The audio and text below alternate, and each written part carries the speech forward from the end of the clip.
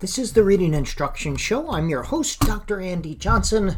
The title of today's podcast is Moral Outrage is Not Enough. So, another black person shot, abused, denied, demeaned, discriminated against, again and again and again. Yes, moral outrage over systemic racism is a wonderful thing. It's good that people are outraged again at the abuse and the murders at the hands of a police system that was originally designed to protect us. It's good as well that there's moral outrage over the continued disparities, the implicit bias, and the educational, political, social, and economic restrictions that advantage those in power while restricting and disadvantaging people of color. There should be outrage. We would lack humanity if we were not outraged. But how many times have we been outraged over the last 20, 30, 50, 400 years? Hell, how many times have we been outraged in the last year? Just as St. James wrote that faith without works is meaningless, moral outrage without results is meaningless. Moral outrage without a change in policies, procedures, laws, and regulations is meaningless. Ibram X. Kendi writes, "What if instead of a feelings advocacy, we had an outcome advocacy that put equitable outcomes before our guilt and anguish? What if we focused our human and fiscal resources on changing power and policy to actually make society, not just our feelings, better? What if we assessed the methods and leaders and organizations by the results of policy change in equity?" So, let's define our terms. Again, racism is that which serves to disadvantage and restrict people of color in ways that advance the interests of those in power, who, by the way, are overwhelmingly white males. A basic tenet of critical race theory is this: racism is normal. It's not an aberration. It's normal in American society. It is so normal we don't see it. Racism serves to reinforce and advance white supremacy, white superiority. In other words, racial inequities allow whites to retain positions of political and economic power.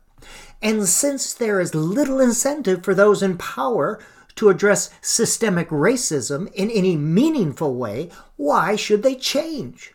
What's in it for them? Yes, all people may be created equal, but it goes downhill from there if you're a person of color. We have learned that shaming doesn't work to address systemic racism. Name-calling doesn't work. Pointing out moral deficiency doesn't work. Appealing to people's sense of decency, fairness, and common humanity doesn't work. Making podcasts don't work. We are outraged. That's fine and good. That's a starting place, but outrage that does not lead to meaningful change is of little use.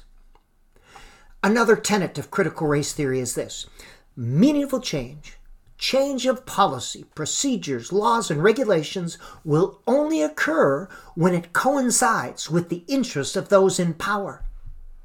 Change will occur only when it serves to advance the over-resourced, under-ethical white men of privilege. Change will occur only when it threatens the political and economic power of those in power. Until then, there is no incentive for change. Two recent examples. First is the state of Arizona. In 1983, President Reagan signed into law a bill that created a national holiday recognizing Dr. Martin Luther King Jr.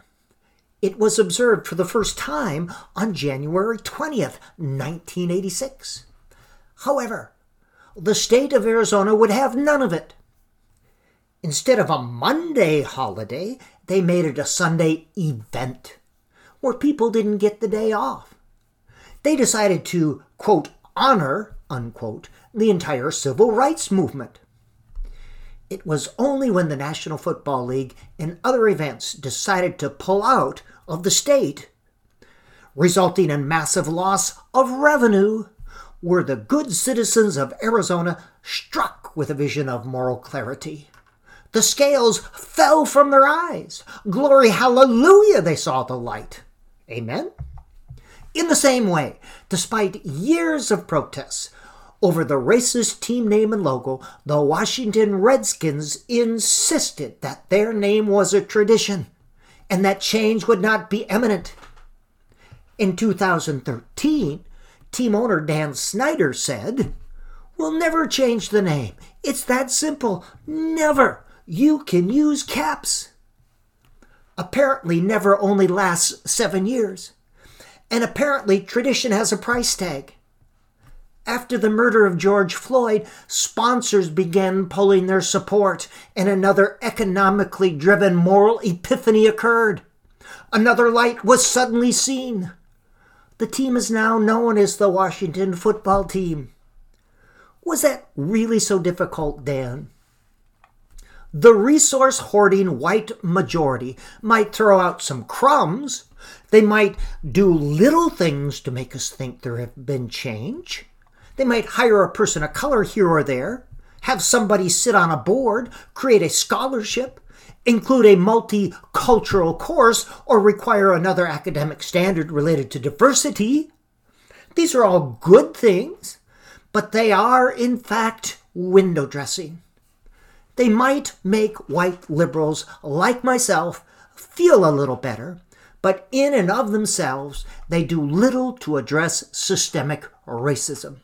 And at the end of the day, there is no real change in the system. Sadness and outrage are natural responses to immoral conditions. This is a starting point, but not a desired end state, not even a means to an end state. If we can just change people's hearts and minds, people say, we can change things. So the thinking goes, but I say keep your hearts and minds. Give me laws and regulations instead. Moral outrage by itself will not bring about systemic change.